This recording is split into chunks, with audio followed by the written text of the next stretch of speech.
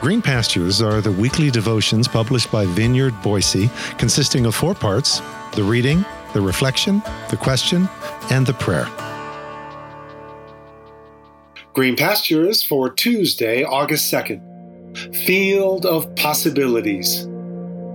Today's scripture reading is from Matthew chapter 13, verses 3 through 8 from the Message translation, which reads, "What do you make of this? A farmer planted seed.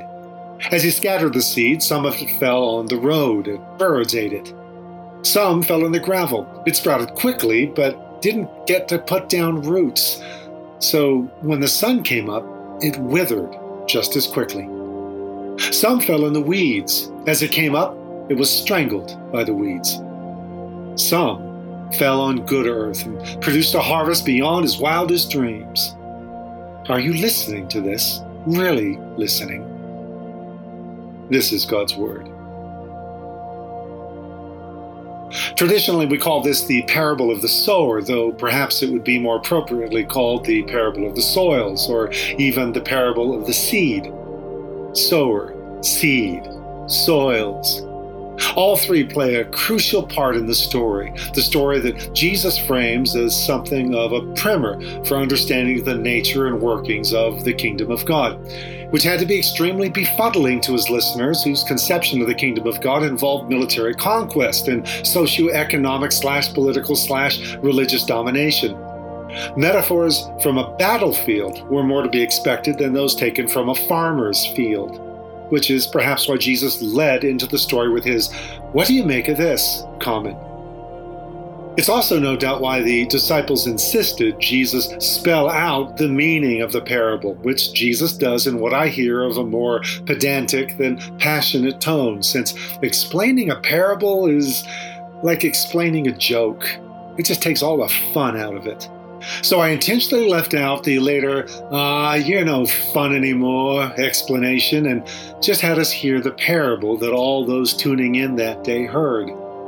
A sower has a bag of seed, which he proceeds to scatter rather indiscriminately across what was to him a field of wide open possibilities. Given it works its way into the dirt, and that it's good dirt with ample depth to germinate and then grow, mature, and bear fruit, there's going to be a harvest. It all hangs on where it falls, and of course on the provision of the early and the latter rain and season. But Jesus doesn't introduce that as a factor in the story, so we'll leave it out as well. Same sower, same seed, different soils. In fact, the seed essentially functions as a soil revealer. Of course, you can tell it's wayside soil from its compacted nature just by looking at it. The sower never expected anything from the compact dirt along the well-worn path along the field. That seed, he understood, was just feeding the birds, who would in the course of time poop it right back out later, perhaps into that very same field, giving the seed another go at it. The other soils were a different story, those stories becoming evident over time. It's so hard not to simply rush into Jesus' more canned explanation to the disciples' request for a canned explanation. Why are we always so obsessed with simple canned explanations? In this case, a canned explanation of human response that neatly categorizes us into 4 neat groups, only one of which showed ultimate promise, which means we can only anticipate a 25% return on investment from the seeds that we sow, which means evangelism is going to be more frustrating than fulfilling. Mazel tov.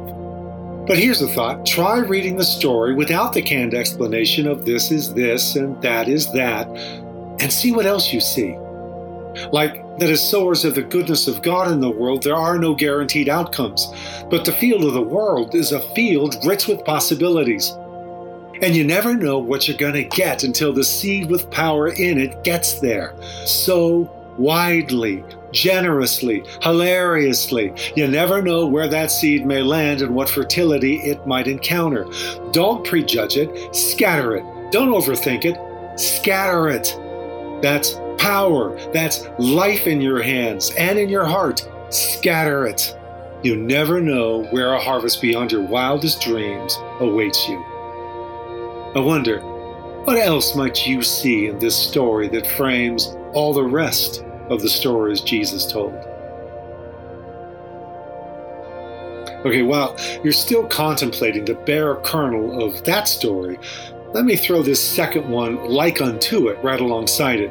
It's another sower/seed/soil story found only in Mark's telling of the Jesus story. See how the one reflects on the other and vice versa. Then Jesus said, God's kingdom is like seed thrown on a field by a man, who then goes to bed and forgets about it. The seed sprouts and grows. He has no idea how it happens. The earth does it all without his help. First a green stem of grass, then a bud, then the ripened grain. And when the grain is fully formed, he reaps. Harvest time. This story is found in Mark chapter 4, verses 26 through 29, just in case you were wondering. Now, pause for a moment of personal reflection and prayer. Allowing the story to speak for itself and letting some fresh air into it, what do you see and hear in Jesus' parable of the sower/seed/soils, as well as in the follow-up story he told in Mark? What's your takeaway, or harvest, if you will, from this story? How often do you see the field of the world and of this day as a field of opportunities, beckoning us to sow the seeds of power and life within our hands and hearts generously and wide, because, like Forrest Gump, you never know what you're going to get? Or does this story promote more cynicism and scarcity that leaves you with a feeling of, oh well, what's the use? Lord of the harvest, let me sow wide and deep and abundant, without calculating returns or tabulating results. The one who sows liberally will reap liberally. We sow, we water, we wait. You make things grow in the field of the world, brimming with possibilities to be realized. Let me sow hilariously into the possibilities of this moment, this day, entrusting you with all outcomes from soil that brings forth fruit all by itself. Through your Spirit, with, upon, and in us. Amen.